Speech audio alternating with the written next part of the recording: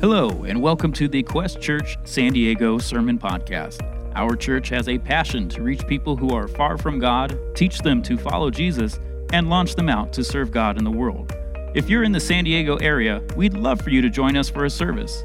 Please visit questsd.com to learn more about us, find out service times, and explore our ministries. If you have any questions, send us an email at info@questsd.com. Thanks for listening, and we hope you enjoy today's message. If you have your Bibles, please grab them and open them with me to Mark chapter 10. Mark chapter 10. We have been studying this gospel for a couple of months now. We find ourselves in chapter 10, and we are not going to be able to get through the entire chapter today, so we've divided it into two sections, and we are looking at an interaction that Jesus has with a couple of people, and there are some questions, and Jesus provides some answers. So the title of the message today is Question and Answers, because Jesus is going to be questioned by the Pharisees about personal questions with marriage and divorce and family. And then we're also going to see a rich young ruler. He's going to ask some spiritual questions to Jesus, and he's going to provide some insights on the spiritual matters of life. And then we're also going to see the disciples follow up with the question of eternal matters. And so Jesus is going to address those. So the point that we want to remember today is that Jesus tackles tough questions with simple explanations. And like I said, it deals with personal, spiritual, and eternal. But if you've been with us over the past couple of weeks, we are in a critical point in Jesus' ministry in the Gospel of Mark, because he's beginning to shift his focus and predict his future suffering and sacrifice on the cross, which is really the purpose of his coming. In the previous chapter, chapter 9, we saw the transfiguration of Jesus, where the disciples, three disciples, got to see Jesus in all of his glory and his majesty. But Jesus was continuing to heal and to preach and to teach. But he's also bringing up this important principle, which is really the key to the title of our series, Servant Savior, which is describing the secret to greatness in the kingdom of heaven. And the secret to greatness is really service. You and I, as followers of Jesus, cannot have a significant life apart from service to him and service to others. And that really is the way of Jesus. It's modeled by Jesus. In fact, in chapter 10 is where we get our key verse for this series in Mark, which Jesus says, "I have come not to be served, but to serve, and to give my life as a ransom for many." And so we're picking up on these themes of service, and Jesus is going to model that ultimately through his sacrifice on the cross. But there is quite a bit to get to. We're going to jump into Mark chapter 10, beginning in verse 1. The story continues. "Then he arose from there and came to the region of Judea by the other side of the Jordan. And multitudes gathered to him again, and as he was accustomed, he taught them again. And the Pharisees came and asked him, 'Is it lawful for a man to divorce his wife?' testing him." So we're immediately told about the motive behind the question. And we know that the Pharisees, the scribes, and the Sadducees, they were conspiring together to destroy Jesus, to discredit Jesus and his ministry. And they're trying to test him. And notice that Jesus doesn't bring up marriage and divorce. He's not going around picking out people's flaws and failures in personal life issues. He's actually addressing a question that is brought to him. And so in the answer to this question, Jesus is going to go back to the foundation, really the biblical foundation of marriage, and really the source of why we have brokenness in marriage relationships and brokenness in homes. And so he's asked this question about divorce, and Jesus answered and said to them, "What did Moses command you?" I think this is a very good principle. If you're ever asked a question, a deep question, you really don't know the motives behind questions that people are asking you. One of the really good principles is to turn around and ask the same question back. It gives you time to think about it because you don't want to answer too quickly, but it also gives you a little bit of insight as far as their interpretation and understanding of what their answer is to that same question. And oftentimes, that question will be answered by them aside from you. So it'll save you a little bit of grief as well. So he asks them, "Well, what did Moses command you?" And then they said, "Moses permitted a man to write a certificate of divorce and to dismiss her." Jesus answered and said to them, "Because of the hardness of your heart, he wrote you this precept." Everyone say hardness. The hardness of heart. And so we're going to focus in on this word because really Jesus identifies hardness of heart as the source of this type of brokenness in relationships.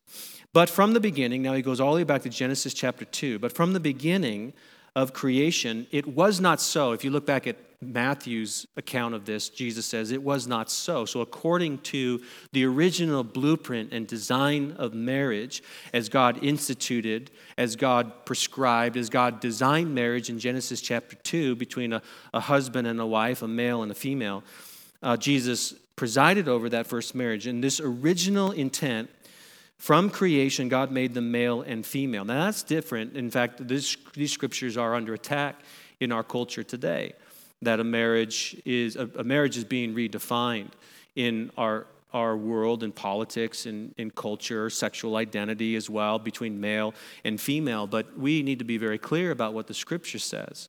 And the Scripture says that God created male and female to be in His image. And in the male and female created order, God designed marriage to be between a husband and a wife, between a male and a female. And therefore, in verse 9, Jesus says, "What God has joined together, let no man separate." And in the house, his disciples also asked him again about the same matter. So the disciples follow up with Jesus, say, "Hey, can you explain this? This is a tough thing. How do we understand this?" And he said, "Whoever divorces his wife and marries another commits adultery against her.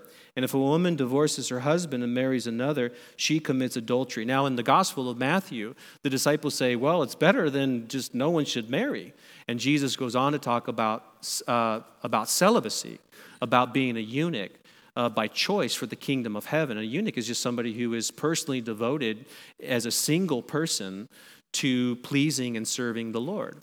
And so Jesus addresses that in the other gospel, but it's just part of the conversation that is happening. Now, we're just going to read these verses and go back and make mention because I think it's important to include the children in this whole marriage, divorce, family sort of issue. "And then they brought little children," verse 13, "to Jesus that he might touch them. But the disciples rebuked those who brought them. But when Jesus saw it, he was greatly displeased and said to them, 'Let the children come to me, and do not forbid them, for of such is the kingdom of God. Assuredly I say to you, whoever does not receive the kingdom of God as a little child will by no means enter it.' And he took them up in his arms, laid his hands on them, and blessed them." Now, just as a matter of principle, for us, we practice baby dedications here at the church. We had one last week, and we'll have a couple more in the coming weeks. And it really comes from this verse. It's not a matter of securing a child's salvation, because the Bible says that there is a point in which we all need to personally make that profession of faith in Jesus Christ knowingly and willingly. I don't know what age that is. It can vary from person to person. But a baby dedication in the practice of bringing children to Jesus and praying a blessing over them is exactly what Jesus did right here in the Gospels. Now, I think it's really interesting that we have Jesus praying for children in homes that potentially are dealing with divorce and brokenness. And that's, I think, important because children need a lot of prayer. And children in the homes and even in the schools that are experiencing a lot of brokenness in the home, and then maybe they're growing up in a single-parent home or a broken home, or a lot of troubles and challenges and difficulties, pressures and depression and anxiety and addiction and abuse, all kinds of stuff. And Jesus recognizes the children need a lot of prayer.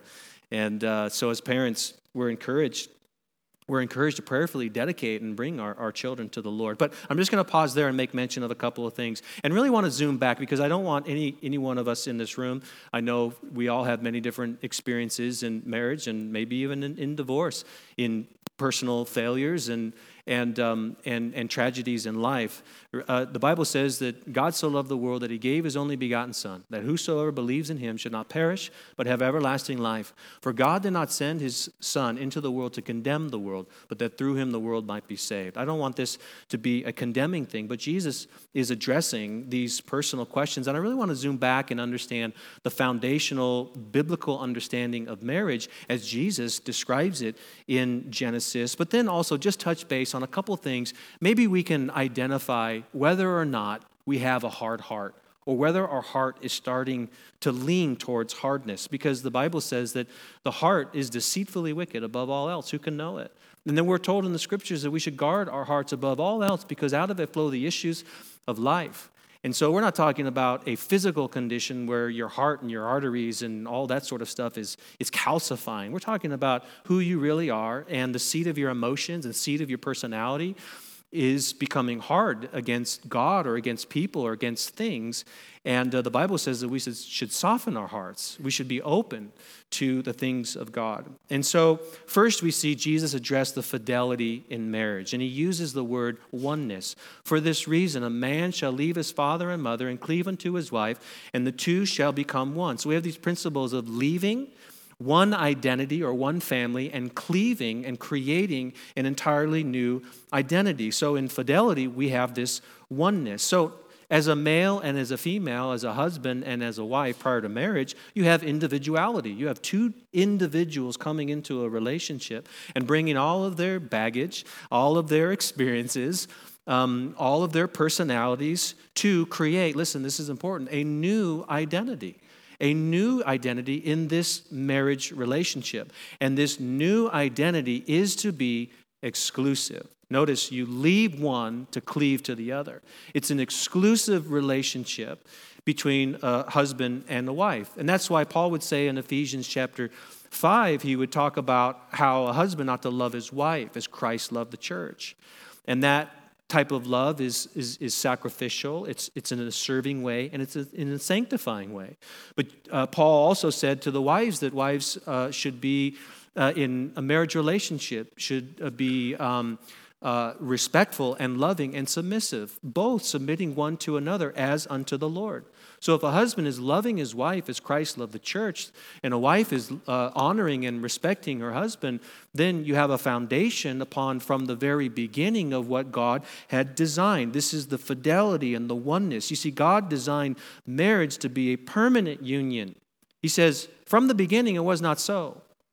But because of the hardness of heart, there is this brokenness. And we don't need to think too hard about all the brokenness that we experience in life. This world is broken. It will be restored. It will be healed ultimately.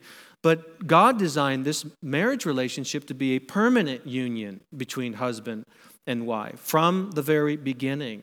This new identity and exclusive relationship. However, because of this brokenness, we have introduced into our relationships, well, one is adultery, one is just sinfulness. And when you have the fidelity that is broken or the loyalty that is broken, then you have a breakdown of trust.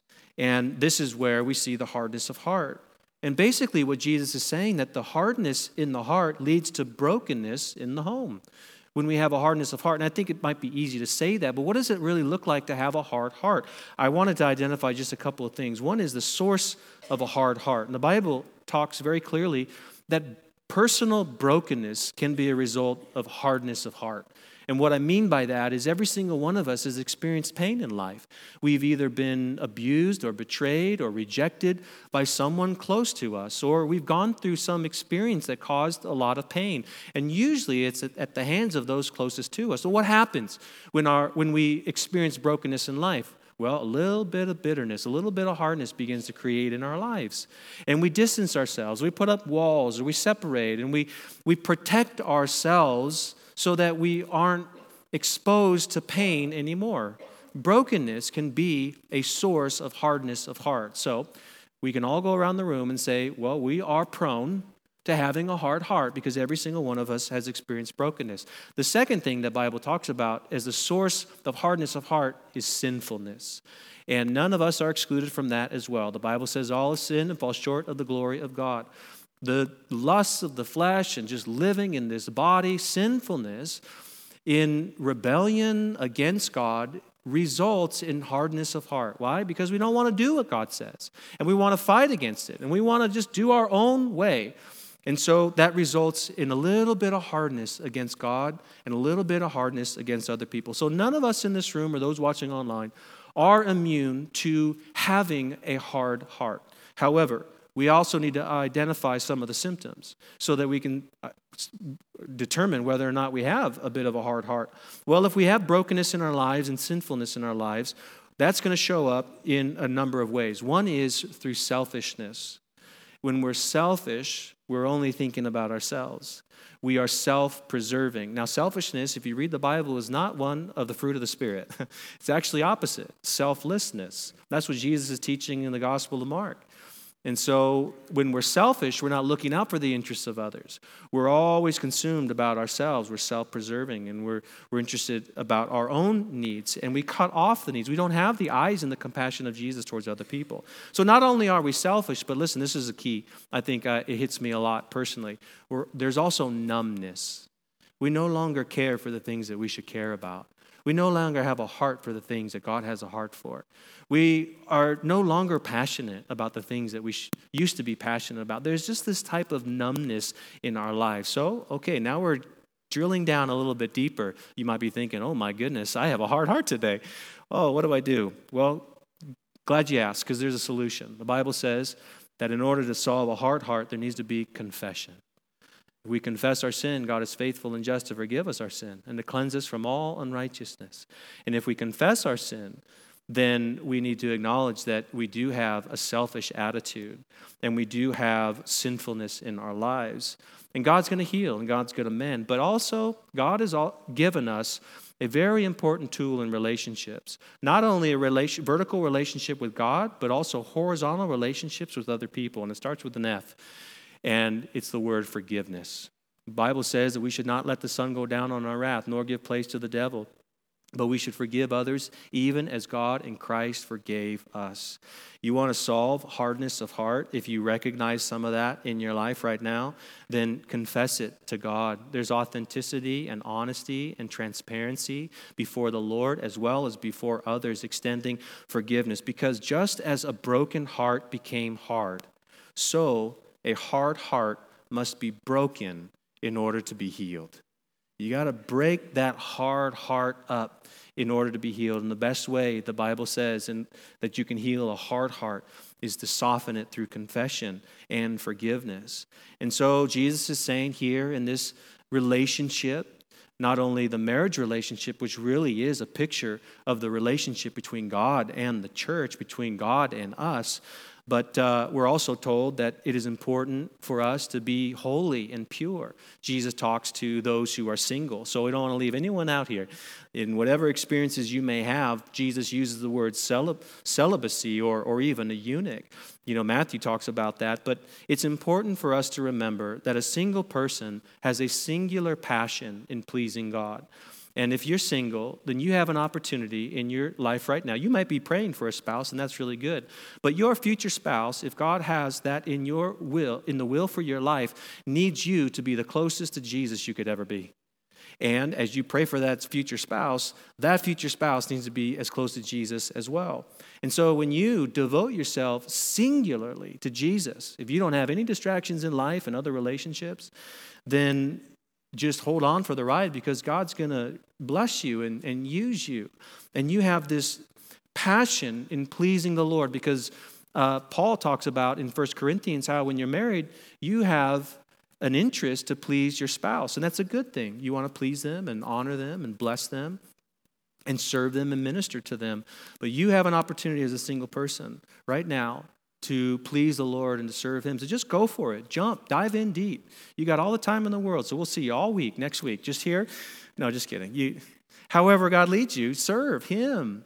Just pour out all your energy and effort and strength to Him. And then lastly, I would just say with the children is just beautiful dynasty of the home, where a home that is living and striving for what God had designed in marriage between husbands and wives. And that doesn't mean that even if you are married, that you won't experience hardness toward your spouse, or you won't experience numbness or selfishness or brokenness in your home. But if that's taking place, let me encourage you to humble yourself before the Lord and humble yourself before one another and confess that. But the children pick up on what is happening in the home. And that's scary, but also a blessing. It's scary because as a parent, my wife and I, we have 4 kids and 3 teenage daughters and a 4-year-old crazy boy. And so, they see and they pick up on everything that mommy and daddy say to one another. They see and they pick up on how daddy fails at loving Sarah as Christ loved the church. And if we go down all the failures in my life, we wouldn't have enough time. We'd have to extend the service. But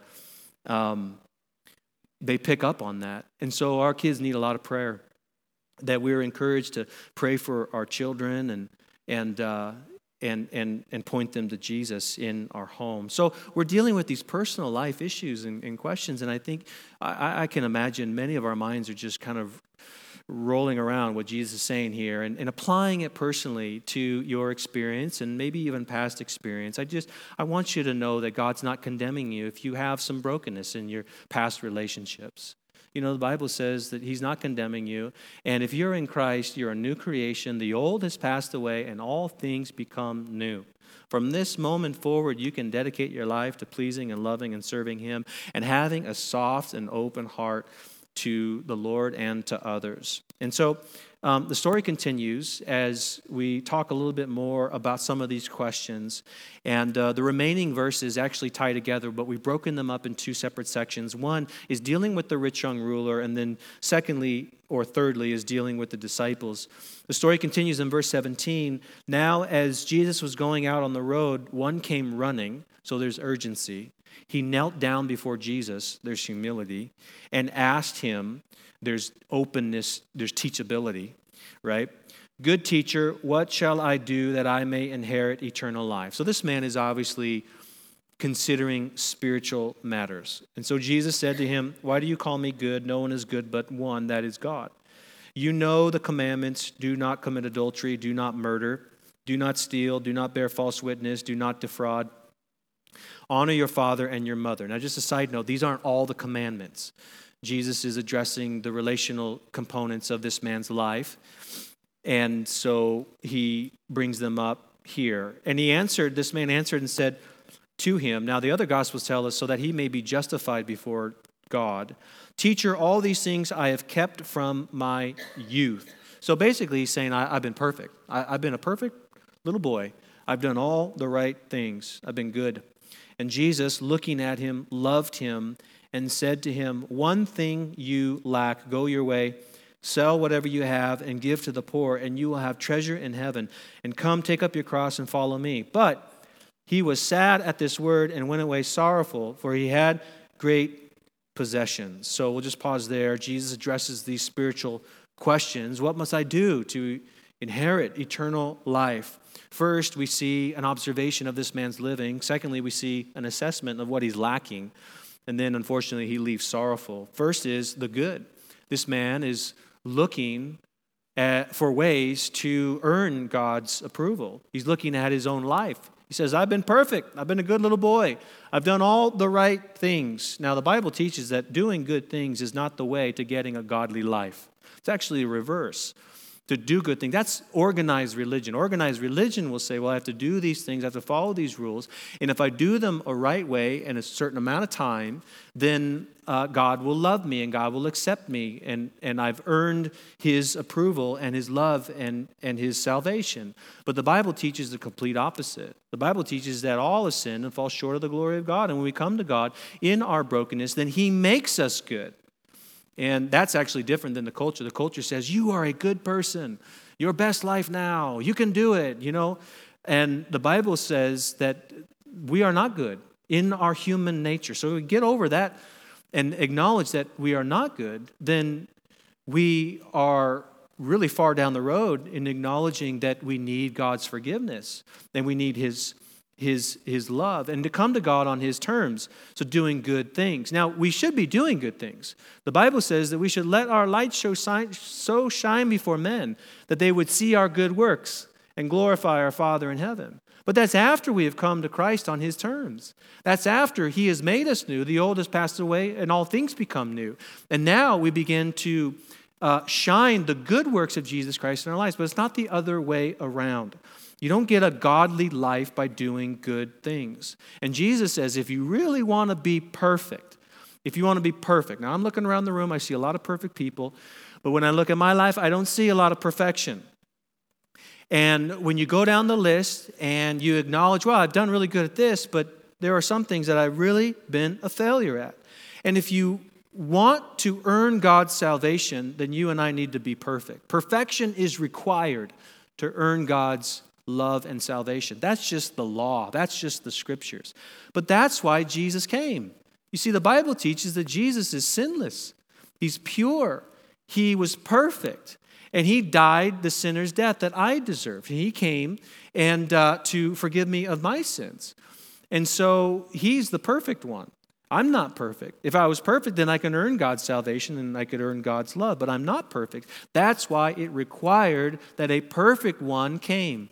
And Jesus, as John the Baptist said, behold the Lamb of God who takes away the sin of the world. He's the perfect one in the sacrifice for us. And so, unfortunately, this man left sorrowful. There's this interaction, follow the story. He says, you know what? I'm really close to heaven. I'm doing it really good. But Jesus says, you lack this one thing. Now, maybe you could consider right now if Jesus was to say something to you along these lines. What do you lack in your life? What is a one thing? Well, there's probably a couple things, and you could list them. Maybe talk to God about them as we close our service today, or even right now. Could be a couple of things that we lack. But the problem in this situation with the rich young ruler was that his possessions had a hold of him. And he was very rich. And basically the story says that it's very hard for us to let go of the things that are holding so tightly to us. That you and I cannot hold on to Jesus and junk at the same time. And I say the word junk because basically worldly possessions are junk. We can't take them with us. Paul the Apostle said that I have acquired so much. I have the greatest degrees. I have the greatest pedigree. I've earned so much, titles and positions, and I count them as rubbish, as junk, as garbage, so much so as I can excel to the knowledge of Christ. That the worldly possessions, as they say, you don't see a hearse carrying a U-Haul right behind them, right? We don't hold on to these things. Now, Jesus goes on to talk about the riches and understanding those material things and the possessions that can have a hold of us. It is not a sin to be rich. In fact, the Bible says that riches are from the Lord. And if you are a person who has the ability to whatever you touch just turns to gold, and whatever you venture in just makes money, as you're a Christ follower, let me encourage you to just give God all the glory for that, and then tithe 10% to Quest Church. That'd be great. That'd be awesome. Please do. No, that's a joke. But, give to the Lord. Give to His work and give to His ministry. I just saw recently in an article in the news, I think just this week, that the founder of Hobby Lobby gave over the entire interest of his company because he quoted that scripture. He said that riches are from the Lord, and I have a higher calling in life. I don't want to be tied to the possessions of this world, but I want to invest it into the kingdom work and ministry of God while I have a chance to do so. And I thought, wow, that's pretty awesome. So if you've got the ability to make a lot of money, well, that's good. Riches are not a sin. However, Jesus goes on to talk about the vice that is to riches. And it's in verse 23. Then Jesus looked around and said to his disciples, how hard it is for those who have riches to enter the kingdom of heaven. Notice this isn't a question. It's a statement. The man is walking away. He turns to his disciples, probably in amazement, saying, it is super hard for people who have riches, as this man is walking away, to enter the kingdom of heaven. The disciples were astonished at his words. But Jesus answered again and said to them, children, how hard it is for those who trust in riches. Aha, here's the secret. The secret to the riches that have a hold of our heart is trusting in them. The Bible says in Proverbs 3, 5, and 6, trust in the Lord with all your heart. Lean not on your own understanding. In all your ways acknowledge Him, and He will direct your path. It's trusting in riches. It's what Jesus talked about in the parable of the soil, which is the condition of the heart. That those who are consumed and choked out by the riches of this world can no longer serve and follow Jesus because they care for these worldly possessions more than they care in following Jesus and letting go of those things. You can't hold on to junk and Jesus at the same time. And letting go of those things so that you can hold on to Jesus is important. Trusting in the riches. Oh, look what I've built. Oh, look what I have. Oh, look at all of my resources. Look at my ability. I'm going to take it easy. I have built for myself a kingdom. But listen, friend, if you're a Christ follower, the purpose and plan of life on planet Earth is not to build your kingdom, but it's to build the kingdom of God. And you can build the kingdom of God with the riches that God has given you through your business, through your company, through your smarts and intellect and savvy and all these sort of things that God has given you, and you can reinvest that into the kingdom of heaven. And so he says, those who trust in riches, now we know. We understand what was wrong with this man. Not that he was rich, but that he trusted in his riches. And he wasn't willing to let go of that so that he could hold on to Jesus. And he says in verse 25, it is easier for a camel to go through the eye of a needle than for a rich man to enter the kingdom of God. It's a hyperbole. It's exaggerated speech to say it's very difficult for somebody to let go of those things if they're trusting in them. And they were greatly astonished, saying among themselves, who then can be saved? Very good question. But Jesus answered at them and said, with men it is impossible, but not with God. With God all things are possible. Now we quote that or put it on a bumper sticker and put it on our screensaver. With God all things are possible. But notice what, in the context of this verse, what is being said here. With God all things according to salvation are possible if we just let go and let God. If we trust Him, not trusting in riches, not trusting in ability, not trusting in ourselves, but trusting in what Jesus has done for us, then all things are possible. That God can get a hold of even Pharaoh, even a king, even a ruler, even somebody in the highest position, and He can turn and soften his heart, or He can turn and harden his heart towards God. He can use those riches for His purpose and plan, or He can do the opposite. And notice that the following verses talk about how Peter and the disciples say, look, we've left everything. We've left father and mother. And Jesus goes on to say how there will be not only in this life a reward for you, but also in the life to come. So if you are following Jesus with all your heart, soul, mind, and strength, and loving your neighbor as yourself, and loving your spouse with the love of Jesus, then earthly sacrifice and service to God yields a heavenly return and reward. Oftentimes in business dealings, we're looking at the bottom line. Or even if we're just looking at our personal budget and we're looking at the bottom line, we think, well, I can't tithe this month because I just don't have anything. Well, if we're giving first and foremost to the Lord and saying, God, actually, to give you 10% is kind of robbing you. You have all of it. What do you want me to give you, Lord? What do you want me to surrender to you? It's not about a percentage. It's about a heart. And God's looking for just generosity of the heart, a heart of generosity and giving to Him, letting go of those things and saying, God, I'm going to trust you with it. There is a heavenly return and a reward. It's the greatest investment. To invest in the kingdom of heaven now is the greatest investment. Now, you might not see a return on that investment right now or even immediately, but Jesus says there will be an eternal reward for those who diligently serve Him. So the solution that Jesus provides is very hard for some people, but it actually is the easiest. And Jesus says here that salvation is possible because of Jesus' payment, not our performance. It's Jesus' payment. I think that really ties together the rich young ruler's question about spiritual matters and the disciples about understanding how then does someone get saved. That salvation is possible because of what Jesus has done, the payment of Jesus on the cross as the perfect one, not our performance, not how much we give to the church, not how many mission trips we've gone on, not how many times you've gone to church this month, not how many times you've read your Bible. But friends, listen, we can't dismiss those things because those are the good works and the practices and the rhythms of a disciple of Jesus Christ, being in fellowship one with another. But the hardness of heart says, I don't need to go to church. Those are a bunch of hypocrites over there. Well, yeah, we are a bunch of hypocrites, and we're a bunch of broken people. So why don't you join us? Because you are too. Join us. Join the club, and we'll help each other become better. We'll help each other become more Christ-like. We'll pool all our resources like they did in Acts chapter 2. And they'll look for the widow who has need. And we'll build the structure at her house. And we'll paint something. And we'll help. And we'll fix. And we'll pick up people and bring them to church. And we'll love the orphan and the prisoner. All these things just coming together.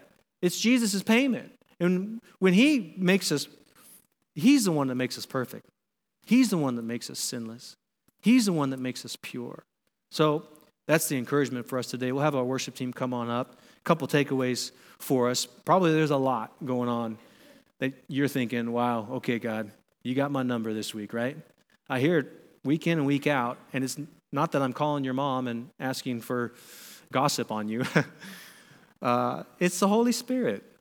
Week in, week out, you open up the scriptures, and if you're willing to be teachable, and you're open to God speaking to you and changing you, then you're going to have a lot of aha moments on Sunday morning, or when you read your Bible on Monday morning. You're going to have a lot of those moments where God is saying, yep, I've got a bit of hard heart towards him or towards her. Yep, I've got a little bit of bitterness and selfishness. Yep, I've grown numb to the things that I should be really passionate about. Yeah, God, it is time that I confess and I forgive. And if you are married, let me encourage you to strengthen your marriage relationship. There's all kinds of creative ways, and we're looking at bringing in resources. We've got a couple of them in our bookstore that we're refreshing for the fall. There's devotionals for men. There's devotionals for women, marriage and parenting books, Bible studies as well. So those are great resources. I encourage you to stop by the bookstore over the coming weeks. I think we've got some new ones in there today as well. But going on dates, reading the Bible, praying together, spending time with one another. There's many opportunities that we have to strengthen and devote ourselves to our marriage relationships if you're married or if you're single. Then to devote yourself to the Lord Jesus Christ. If you're a single parent, then God's got you. He's got your back. He's supporting you. He's not condemning you. He's helping you. He's strengthening you. Even when you don't have enough strength at the end of the day because you're working 2 or even 3 jobs and you're helping with make food and all kinds of stuff. Life is hard, isn't it? But thankfully, Jesus is loving even in the hard moments. But also we're encouraged in these verses to not allow possessions to take possession of us. Hold on loosely to the things that God has given you and reinvest them into eternal things. And then lastly, as Jesus says to his disciples, you know what? I commend you, Peter. I commend you, Paul. I commend you, John, for forsaking all and following me. We're encouraged to double down on doing the same thing and serving others with the time that we've been given. Amen? Let's pray. Heavenly Father, we thank you so much for these verses as we talk and read and study and work through them together as a congregation. And we are challenged, we're convicted, we're comforted, and we're encouraged. All of the emotions that we can experience and dealing with personal questions, spiritual questions, and eternal questions.